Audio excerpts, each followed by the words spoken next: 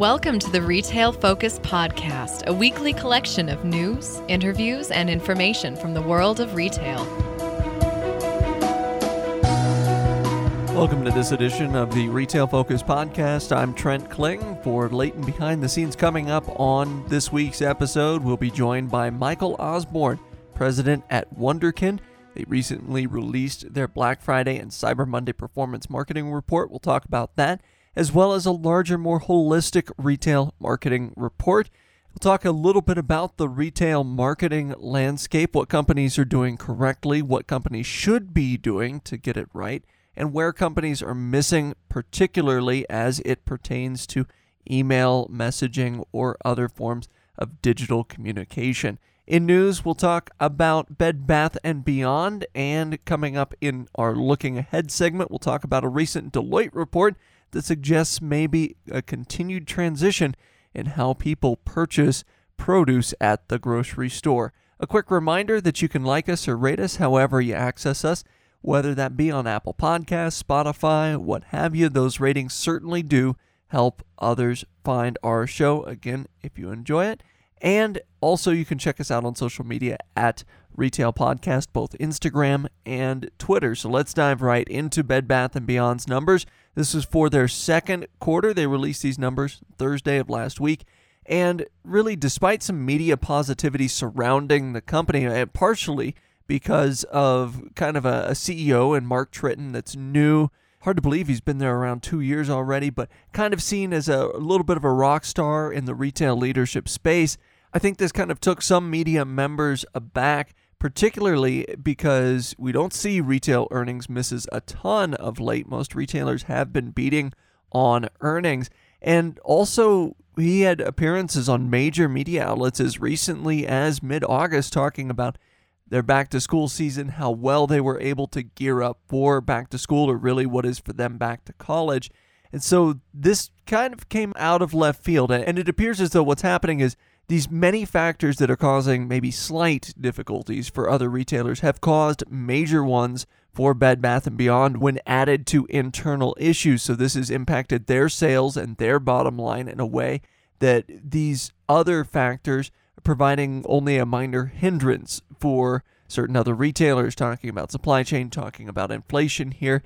And again, it also could be, when you look at the macro level, a result of their specialty retail sector with both of their brands, both Bed Bath & Beyond and buybuy BABY. But either way, as a whole, the earnings call was a step back for a company that appeared to be making strides forward. Mark Tritton underscored on the call that this is really kind of a 12-quarter transformation plan, and they're only a little over a third of the way through that. Now, the headline of their press release, as headlines do, underscored the positive, which is that there was positive cash flow in the quarter. Although this was true, earnings per share were expected by Zacks consensus estimates to come in at 53 cents per share. They instead arrived at just 4 cents per share on an adjusted basis. And as we break down the numbers, we're also, by the way, appreciative that the new iteration of leadership does break out sales numbers by brand. That's been something historically that we never really saw from Bed Bath & Beyond, so they didn't break it down back when World Market was part of their portfolio. buybuy BABY, Bed Bath & Beyond, we never knew exactly how each brand was performing. But overall, comparable sales for the company were at negative 1%, so a decline of 1%. This includes both in-store and online sales. However, this was driven mostly by e-commerce sales taking a step back somewhat. When you look at brick-and-mortar comps company-wide, those were actually up 3% for the quarter. When you look at buybuy BABY individually, those comps were actually up in the high teens. Digital sales slumping, that did hurt the company, and that's something we've talked about a lot, where you're seeing digital sales in general either go flat or decline in terms of growth for companies across the retail landscape. Bed Bath & Beyond's digital penetration was up to a whopping 34% of overall sales, so even a slight increase does hit their top line pretty hard. And by the way, this penetration, that's nearly double where the number was at when Tritton took the reins in 2019. Now, we've seen a decrease in their use of brick and mortar as well to fulfill versus other retailers. Just around 35% of their fulfillment coming from stores, only 15% of retail orders fulfilled by buy online, pickup in store. You're seeing other retailers come in, depending on the category, really about 40 to 70% buy online, pickup in store fulfillment in certain circumstances. Certainly higher numbers of fulfillment from stores, but we know given the Target background, we can guess that he'd like to steer the company more towards that store-based fulfillment if possible, because that's something, again, Target is well known for. Now, reasons for the fall off in sales were various based on comments that Tritton made on the call itself, not necessarily in the press release, but on the call. Basically, the sales cadence of the quarter began strong, but then petered off. So really, if you wanted to blame a particular month, you can blame August, because this is when sales really declined significantly year over year. In fact, if you look at comps before August 1st, so the second quarter running up to August 1st, they were actually up year over year by 24%. So that shows a couple of things. One is it shows both the typical strength of August as it pertains to their sales. Again, back to school, back to college, a big category for Bed Bath & Beyond. But overall, it's a big season as people gearing up for fall and winter. The second thing it shows is just how awful their August was to completely turn comps that were up 24% all the way to a negative 1% for the quarter. Now, they were one of the handful of retailers who blamed the Delta strain of COVID for keeping people away from stores. They noted this was the case especially in key states like Florida, Texas, and California. Those three make up over 30% of their sales, and traffic was down at those particular stores, particularly during August. In addition, the noted inflation that we talk about, that was steeper as the quarter went on, something that's not unexpected, and it hasn't affected sales yet for Bed Bath & Beyond, but it did certainly affect that bottom line. Of course, supply chain was noted as well. Lead times outstripped their worst-case plans, meaning they were chasing things a bit during the quarter. They hope overall to recover by November for a strong holiday season. But as we've talked about before, it's likely holiday sales see a bump in October again this year. So that might drive more share away if they can't get the problems fixed before November, which was kind of the target date on the call. Also, this is something that hadn't been mentioned to this point by Tritton on those media appearances when he's talking about the back-to-college season. Seemed like they had stocked up pretty well there, so maybe the supply chain issues, not specific to that. But I think the most interesting thing that Tritton mentioned on the call as far as why they fell short this quarter was, and I quote, internal execution issues. Specifically, he discussed missed opportunities in marketing to attempt to kind of support or buffer up that traffic a little bit for both online and in store. Basically, what it came down to was negative effects from their discontinuing a good number of their mailed coupons, maybe more than what they should have. Opted instead during the quarter to double down on online and social media advertising. And Tritton said up front, hey, this was absolutely an overcorrection on our part. This was disproportionate to how each medium drives traffic here, and we've got to correct that in the future. This basically suggests that those circulars, the 20% off a single item circulars and the like that Bed Bath & Beyond is so notable for sending out, still work. Those things still drive traffic, but also it suggests that perhaps conversion on their social media and digital marketing wasn't as high as could have been expected. Maybe those customers aren't spending as much money as could be expected versus those that bring those circulars in. And this was a looking ahead segment we had quite some time ago. This is something that we knew was happening. This is something that they mentioned they wanted to do. And credit to management here for owning up and saying, hey, we probably went too far the other way. But we know from looking at retail experience, same thing happened at Bath & Body Works. Same thing happened at Victoria's Secret, at L Brands. They started discontinuing some of the coupons that they were sending out, and suddenly sales dropped off. And they said, wait, we overcorrected. We're going to start sending those things out again. We're going to start sending catalogs out again and the like. And that bolstered sales, well, at least for one of those brands. So we've seen this before. And although you credit management certainly for owning up to this, certainly there was a cautionary tale in the specialty retail sector against doing exactly what they did, yet they still overcorrected, costing them sales during the quarter, particularly in August. And I do, again, want to give them credit because For most things on the call, they assigned internal blame. They said, hey, we knew supply chain was going to be an issue. We knew inflation was going to be an issue. We should have planned even more than what we did to mitigate those impacts. And certainly appreciative of that, because how many times do we talk about retailers here saying, well, it was weather or it's inflation or supply chain, and those are things that are out of our hands. In this case, Bed Bath & Beyond and the leadership that was on this call really spotted out ways to say, hey, no, this was our mistake. We know how we're going to fix it going forward, and this is part of the learning process in this larger turnaround strategy, because again, this is a company that, looking back to 2019, was in a lot of trouble financially, both in terms of the direction of the company. They appeared to be somewhat rudderless, if you will. Now, despite all this negativity that we've talked about surrounding both their sales numbers and some of their internal initiatives that might have eroded sales, there were some positives outlined by management on the call. More positives than what we'll get to here, but I did want to touch on the main ones. For one, they've completed 70 remodels of Bed Bath & Beyond stores year to date, updating the stores with a bit of a more open look, which is to say, if you've been to one of the stores that's been revamped, merchandise isn't piled to the ceiling like it is in the typical store format. It's a little bit more open, a little bit brighter. They've redone the lighting in most of them. Additionally, they've launched 6 different private labels across their different product categories to attempt to drive margins. And that's something that Tritton has historically been bullish on, again, dating back to his Target days. They hope to launch 8 brands in total by fiscal year's end.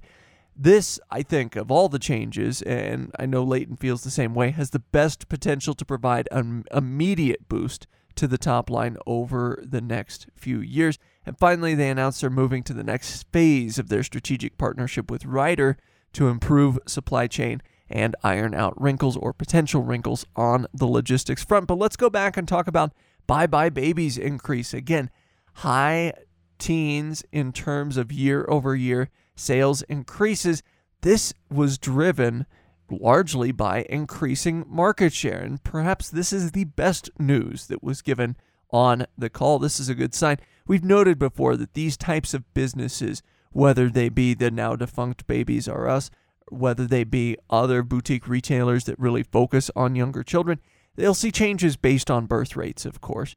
But it's also promising that the gains came this quarter largely from taking that overall market share from competitors, especially since they're lapping a quarter where sales in the category were kind of tepid for many, especially specific categories like apparel and travel gear, both of which up big time year over year for buybuy BABY. The travel gear, of course, something not likely to drive sales a year ago during that second quarter. You think about the summer. A year ago, not many people getting out and traveling quite yet, so it makes sense that sales there were up. But despite the success of this banner, not much was said about it on the call itself, nor were questions forthcoming from the analysts. Most of the analysts were really just interested in the Bed Bath & Beyond brand. And I think, well, that's certainly understandable because it is the name of the company overall. I think what we've seen at buybuy BABY is encouraging, and I think it's going to also help kind of drive both the top line and bottom line numbers going forward if they can keep this momentum up in the baby categories. Well, coming up after this break, once again, we'll be joined by Michael Osborne, president at Wunderkind. We'll talk about their recently released Black Friday and Cyber Monday performance marketing report. It goes back and gives a historical view as to how conversions have historically been driven during the holiday shopping season and what we can expect in terms of retail communication to customers during the 2021 holiday season.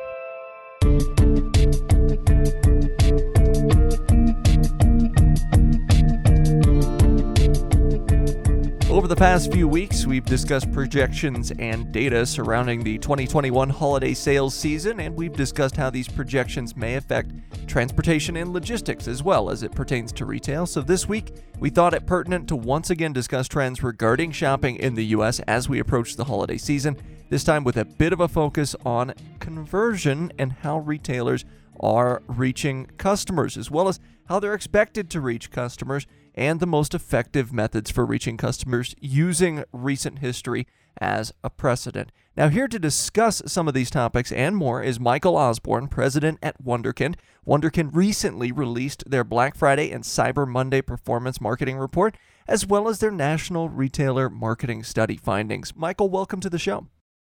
Thank you, Trent. Very excited to be here. First, I was wondering if you could provide us just a little bit of a brief background so our listeners know kind of what Wunderkind does on the day-to-day and what you do on the day-to-day as well.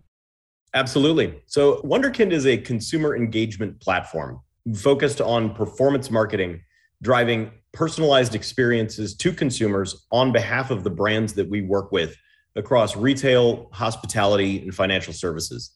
My role at Wunderkind is president, essentially overseeing the commercial functions. Think sales, services, marketing, strategic alliances, all of those things that affect how we acquire customers and how we service them over the long term in order to drive value for them and also for the consumers that they serve. My background and how I got here, joined as part of the acquisition of Smarter HQ last year. We completed that acquisition in 2020, November. I had been CEO of Smarter HQ for about 6 years prior to that. But earlier in my career, I ran client services for a company called Core Metrics, a web analytics firm serving mostly retail, and then was head of sales for basically the lifespan of the business from inception through the IPO in 2012 of Bazaarvoice. Essentially, I've served retailers and B2C marketers my entire career. I've done so with a couple of different firms, as mentioned. So I have a grounded understanding of what it's like to be in the customer services side of things, but also in the sales front end, and then running a business. Now, part of Wunderkind as president, basically focusing on those commercial functions. I've basically lived retail my entire career. So very excited to be here and speak with you. Absolutely. So let's go ahead and jump into these numbers. And I wanted to start kind of with Wunderkind's overarching study of consumer perception of effectiveness as far as retail marketing is concerned. As we take a little bit of a zoom out at the numbers that were generated, I believe it was 2,000 participants in this particular study. How did you find customers prefer that retailers interacted with them, and what forms of marketing communication here in 2021 appear to be the most effective? Yeah, so the survey data told us that email and text messaging are still the most preferred methods of communication from a brand to the consumer. There are others listed that consumers enjoy as well, like in-app communications, pop-up notifications, but they're far and away down the stack from those top two preferences. As far as it comes to the ads that a consumer may see, they really don't like seeing ads that are irrelevant to them. They don't like seeing things that are, for instance, an ad that they've already purchased the product of and it follows them around for the next couple of weeks. Essentially, consumers continue to say the same thing. They want to have personalized messages. They want to have an interaction, an engagement, a conversation with a brand, but they want that conversation to be valuable and relevant, timely. They don't want it to be irrelevant, mass marketed to. They don't want to feel ignored. And the study didn't say anything that I would find to be completely new. It just continues to tilt more and more towards the mobile experience, more and more towards text and email, more and more towards personalized experiences. And all of that makes complete sense to me. We've seen those trends evolve over time with the advent of technology, similar to Wunderkind, that allows a brand to communicate in a personalized fashion through the right channel at the right time. Consumers are just continuing to remind us that's exactly what they want. And beyond that, as you mentioned, consumers don't want something that's either not targeted to them, irrelevant, or an advertisement for a product they may have already purchased. And as someone that's involved in this field on a day-to-day basis, why is there still this disconnect here between retailers and consumers as far as, I think it's happened to all of us, we get ads for 2 or 3 weeks after purchasing a product for that very same product that we purchased. Where's the disconnect happening there? Yeah, Trent, honestly, I think it's because it's still too easy to fall into those traps as a marketer. Put yourself in that marketer's shoes. It's end of a week and they are behind on their sales target for that week, that day, that month. They immediately go to what is the easiest thing they can do. I'm going to send one message to my entire list with one new product promotion. I don't care if the visitors that are seeing this promotion actually want this product. I don't care if they've bought it. I don't care if they've ever looked at it or if they've even been back to my site anytime recently. I'm just going to send it. It will generate return. You will get revenue from that send. However, the thing that retailers need to remember, they're damaging the long-term relationship with those consumers who don't find it relevant, who don't want that message, who have already bought the product. One of the worst things a retailer can do is send a promotional email to me about a product that I bought a week ago offering 25% off. I get very frustrated with that because I've just bought it at full price. Now, of course, some consumers might try and call them up and get the deal anyway, but most are just going to be annoyed and no longer engage with that brand in the same way. When marketers use technology to personalize those messages, focus on those that will actually benefit from that communication, it's very valuable. And it does the exact opposite. It focuses that person back to the brand in a way of believing that that brand is listening to them. They understand them. They know what they want, and they know that this is a valuable message, so it's valuable to receive it. I think the reason that there's still a disconnect is because it's still easy to do it. However, it's not as easy to understand the long-term downstream impact, the customer lifetime value that you're eroding by doing that. And because of that, marketers may win today, but lose over time. And if they do that for too long, those brands are the ones that are on the downward side of the trends and are not successful over time. Those are the brands that we see going out of business or simply falling behind in competition with other up and coming brands that are focused on being so digitally relevant and so personalized in their communication. So we've talked specifically about ad outreach or marketing communication insofar as either irrelevant messages or maybe about a product someone's already purchased. And I think there was a lot of data in this survey kind of surrounding why certain ads, certain forms of communication don't work. What were some of the most prevalent reasons outside of maybe irrelevancy customers gave for maybe not following through on marketing communication, whether it's via email or SMS or any other platform? Well, the statistics were very interesting about what you just mentioned because only 23% of the consumers believe that brands understand their individual needs and preferences. And almost 2/3 believe that the communications simply don't have a personal touch. Almost 1/3 felt bombarded by irrelevant messaging from brands. Those trends alone, like just those statistics, tell you that consumers in general simply don't believe that a brand is actually paying attention. So when they do, it stands out. They're much more likely to open emails and text messages from brands that they do feel connected to, almost 50% more likelihood. They're influenced by the consumer-generated content like reviews and ratings at almost 2/3 of them saying that this is something that they will take into account. The inclusion of other content like that, the inclusion of personalized messaging, the inclusion of even simply conversational messaging, whether it's trying to sell a product directly in that communication or not, simply connecting with the consumer in a way that they find valuable will tilt their mentality back towards believing that you as a brand are paying attention to them, which makes it far more likely for them to pay attention to the next thing that you send them. I think also taking into account trends like, do consumers want to open an email and look through that, or do they want to engage via text message? The data is there. Consumers absolutely vote with their clicks. They understand that if they really want to open a text message and they do so, that they know the brand should pay attention to that. And the brands that do follow up via text message, they convert that customer down a different path and use that channel as the next communication. It's more likely to get the next open. All of that reinforces that loyalty because the consumer is feeling that they're listening to me, they've paid attention, they understand my behavior. It's not explicit, it's subconscious. But for the brands that ignore it and continue to bombard with messages in the wrong channel, in the wrong way, that are not personalized, continue to tilt those consumers away from the brand.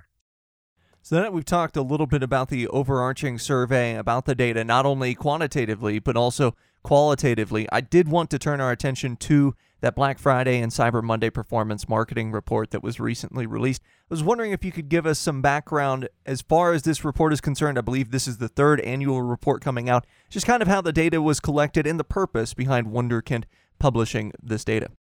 Yeah, so it was a very similar component to the survey. We looked at how these brands have performed over Black Friday, Cyber Monday over the last 3 years.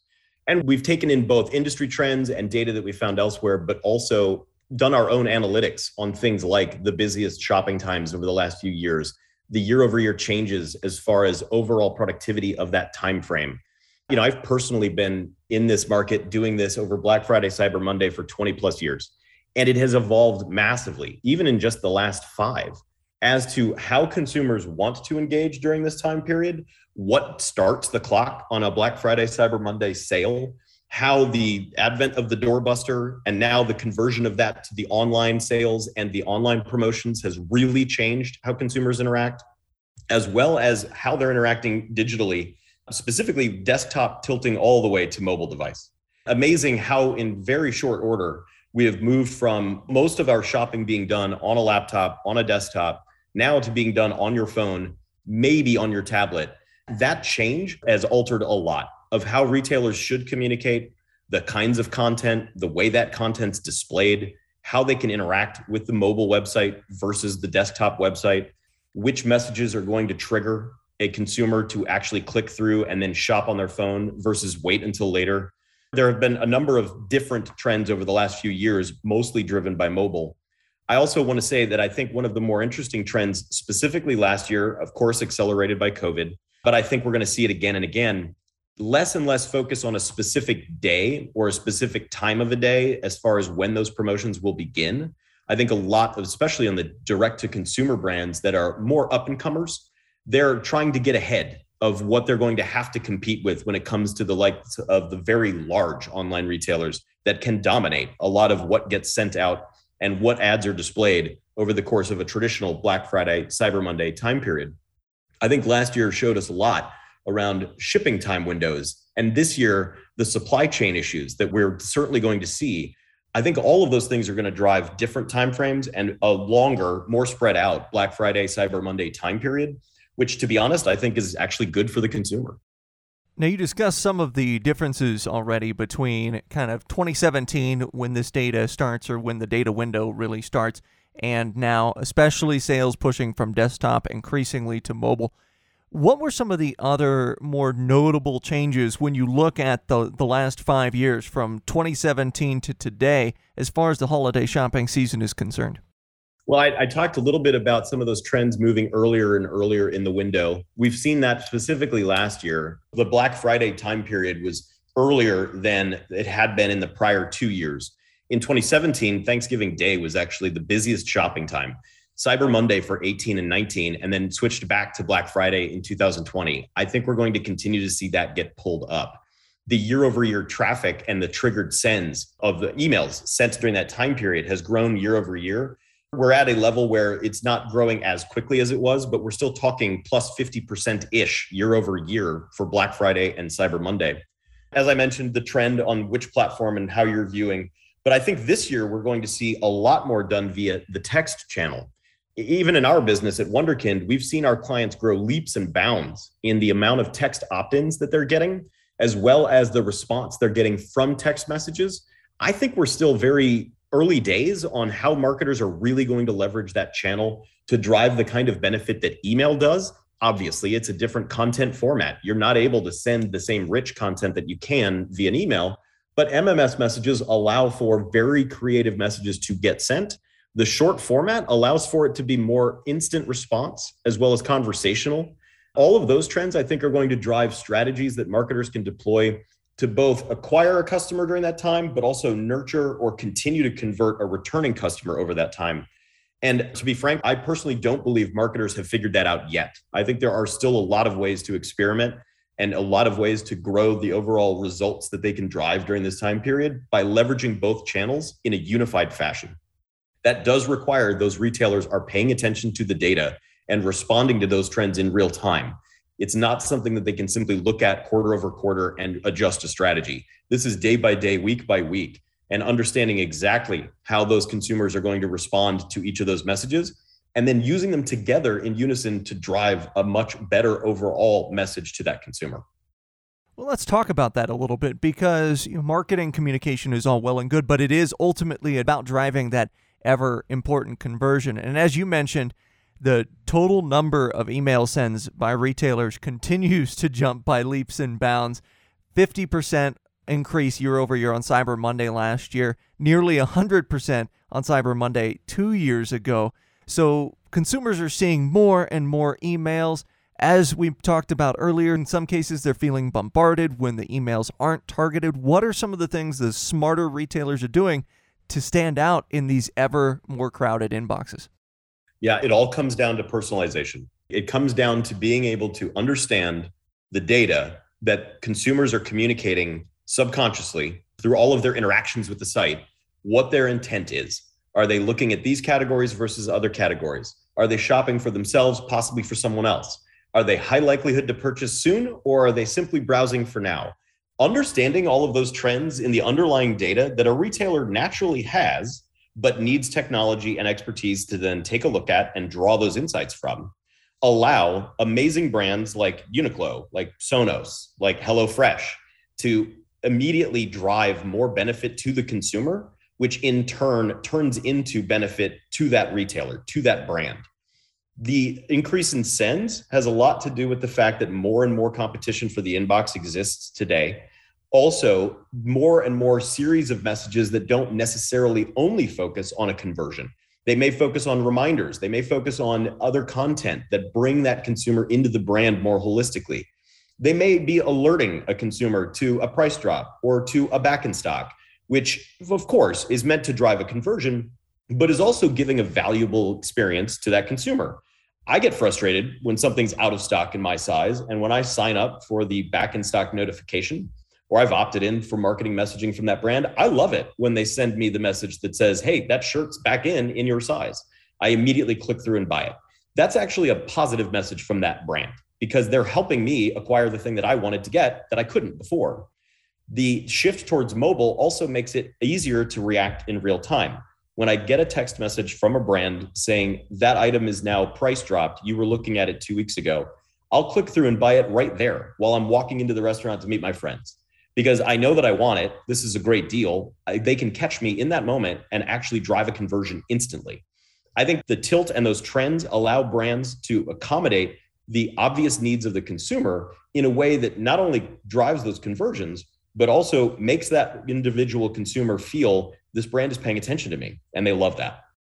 Some great pointers there. I feel like I did want to talk about, based on your data in this report, a little bit about Black Friday, because as you discussed, as we've discussed before on the show, obviously the holiday season going to be spread out a little more this year, in part due to necessity, in part due to supply chain issues, logistics issues, and the like. But I think it's interesting, from 2016 to 2020, there was this shift in that more conversions, or a greater percentage of conversions, were really driven during Black Friday than they were during Cyber Monday in 2020 versus 2016. It seems like 5, 6, 7 years ago, we were hearing about the death of Black Friday. Why has maybe the conversion landscape tilted a little bit more towards Black Friday, even for e-commerce brands? Yeah, I think this has to do with how brands are now marketing to consumers via both the in-store and online channels in a more holistic fashion. I've worked with CMOs for my entire career, and it used to be very clear there were two internal silos. You had the stores and you had the website. Your VP of e-commerce and your VP of stores would fight for who was going to get the most promotional dollars, and whoever won might drive the better result that year. In this time today, in the last few years, but certainly in 2021, brands do not look at things that way anymore. And the ones that do are the ones that are declining. They see it as, I have multiple channels to address the need of my customer. I have buy online, pick up in store. I can give credit to both parts of my business. In fact, I just need to take credit as a business for that sale. They can influence the journey and drive a consumer from the website browsing for especially apparel or things that often need an in-person touch before someone wants to purchase it. They can encourage those consumers to go to the store, make that purchase, as opposed to really push hard to convert them online simply to make their scoreboards internally look the way they need them to.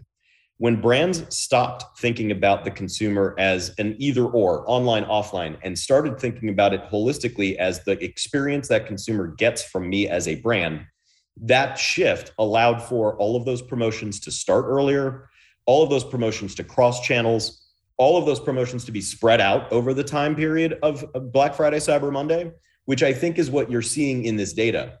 More and more brands are opening up and previewing even their promotions for the holiday period earlier so that consumers can make the decision of reserving some of their budget for that purchase. So they know that they're going to be able to get a deal on something that they are really looking for.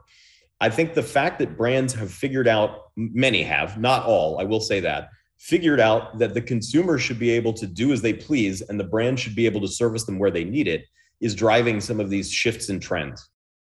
I do want to kind of go off the map here a moment, because you mentioned not only in that answer, but one of your discussions previously in this chat about how sometimes meeting goals, sometimes the goals that are set, sometimes the roadmaps that are set by retailers can have a bit of an erosive effect, if you will, regarding marketing communication, regarding maybe prioritizing the sale now, but losing out on that customer lifetime value. What are some of the things that you see in the retail landscape about maybe retailers moving the goalposts a little bit such that the view is a little bit more longitudinal rather than, hey, let's meet this goal this week. Who cares about what happens next week or 3 weeks later? Yeah, I think this comes down to how organizations are structured, how leaders run their teams, literally down to the mentality of the CMO and the marketing leadership suite at a brand. When those individuals have set it up such that the goals are oriented towards overall outcomes, long-term outcomes, recurring purchases, lifetime value of the consumer, when those marketing leaders have established clear guidelines for what the success criteria needs to be now, but also in the distant future, it allows for those teams to, down to a very literal level, be bonused on the right behavior. When you split those budgets, when you make them competitive internally, when you show statistics that say this channel performs better, we're going to put more into it, as opposed to understanding how the results cross those channels and how they influence each other. When you do it in a way that is siloed, immediately the organization shifts to, of course, focusing on whatever is going to drive individual benefit for the leaders and the team members that are driving those specific outcomes. I've seen this for my entire career and have had multiple conversations with CMOs over the course of my time working with them around literally how to structure a team and set targets and goals internally to allow for that collaboration and the work across channels, as opposed to feeling like one must lose for the other to win. Having a non-zero sum game view of how we can drive benefit for a brand's growth over time allows for those leaders to work together to both accomplish those goals, as opposed to fight each other for it. I think it comes down to the mentality of the senior-most marketing leader and the way that that brand wants to address their consumer. You see it mostly with the larger and kind of more old school big box retailers that have a very productive online channel, but they are more set in their ways of how they see things as one versus the other. The more nascent, up and coming direct to consumer brands, especially, that are now opening stores and have those cross-channel benefits for consumers to go in and look at the products, they're focused on just simply driving sales across both channels. So they don't care if the stores are as performant, because they know that it's influencing the online purchasing behavior. All of those factors, I think, is what's driving some of that change. And also, it's very easy to spot the brands that have figured it out, because they're the ones that are growing 100% year over year. They're not the ones that are declining. Some great overall insight there. And as we wrap it up, final question. We enter into Q4 for most retailers out there. As you look across the marketing communication landscape as it pertains to retail, what is something that maybe you're keeping an eye on most, or something that intrigues you most about the next 3 months? Well, the next 3 months, and actually I think this will continue into next year and beyond, the conversation that I've been having most with CMOs lately has been around how they are focusing more and more of their growth, their dollars, their investment on the owned channels that they control, namely their email list, their text opt-ins, the website itself, as opposed to what I call rented channels like Google or Facebook, where prices are continuing to grow. The user base growth has mostly flatlined, and CMOs know that they're going to get less for the same spend, or have to spend a lot more to get more from those channels. It doesn't mean they're not going to use them. They're going to, of course. It's table stakes. But they are focusing more and more of their resources, both their dollars to spend and also the team's time internally, on strategies that focus on leveraging those owned channels to deliver a better experience for their consumers year over year. That was a trend we saw significant shift in this year. I think that will be reflected in how those brands focus on the consumers on those channels this quarter in Q4 of 2021. I do think that that trend will continue to accelerate into next year. We thank you for joining us, Michael Osborne, president at Wunderkind, available, by the way, at wunderkind.co. Thank you so much for taking the time for the podcast today. Absolutely. Appreciate it, Trent. Thank you.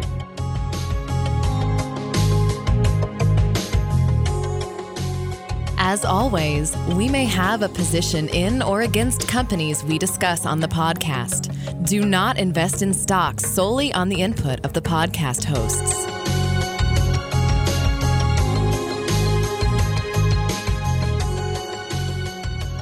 We thank Michael for joining us on the show. Now, in our Looking Ahead segment, as we'll wrap this up, a study came out from Deloitte this week that was highlighted in Supermarket News, and it talked a little bit about the dynamic between fresh and frozen food. And I think this is interesting because we know fresh food sales certainly grew during the course of the pandemic. The study specifically cites over 10% growth in fresh food sales. But frozen food sales jumped 21% last year, and at least according to this data, we're seeing those sales jump even more. Now, this was not just a study regarding produce. It was about also frozen meat, frozen poultry, frozen seafood, and so forth.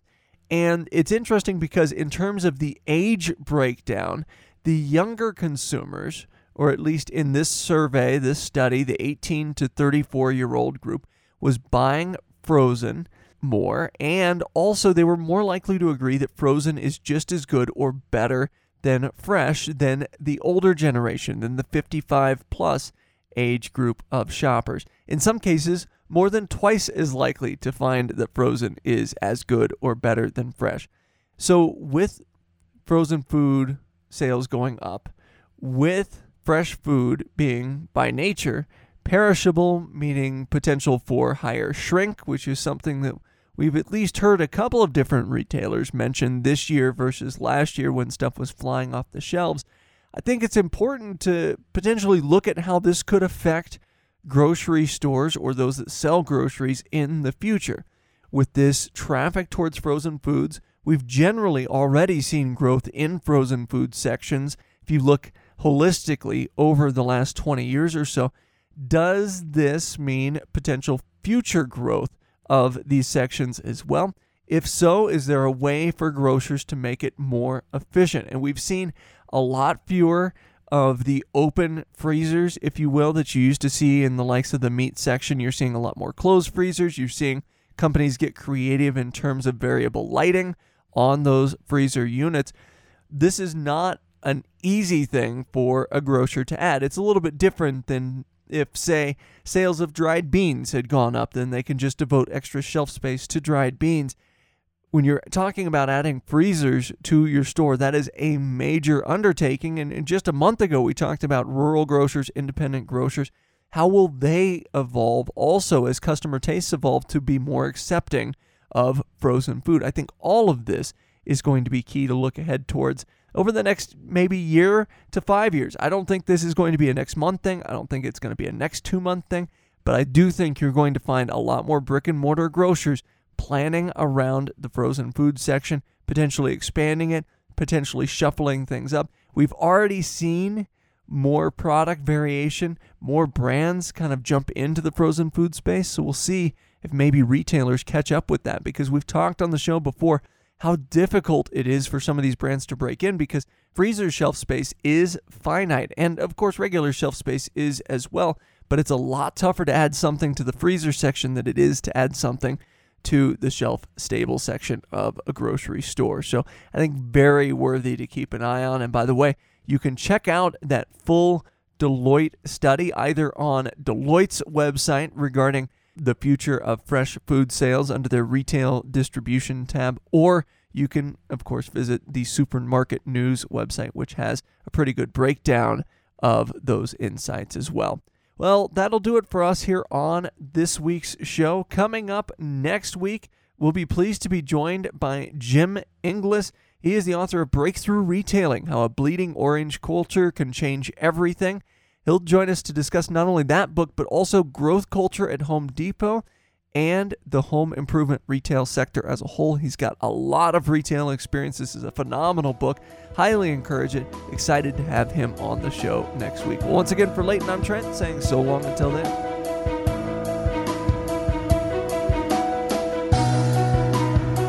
This has been the Retail Focus Podcast. For more, visit our website at retailfocuspodcast.com and subscribe on iTunes or Stitcher. Follow us on Twitter at Retail Podcast.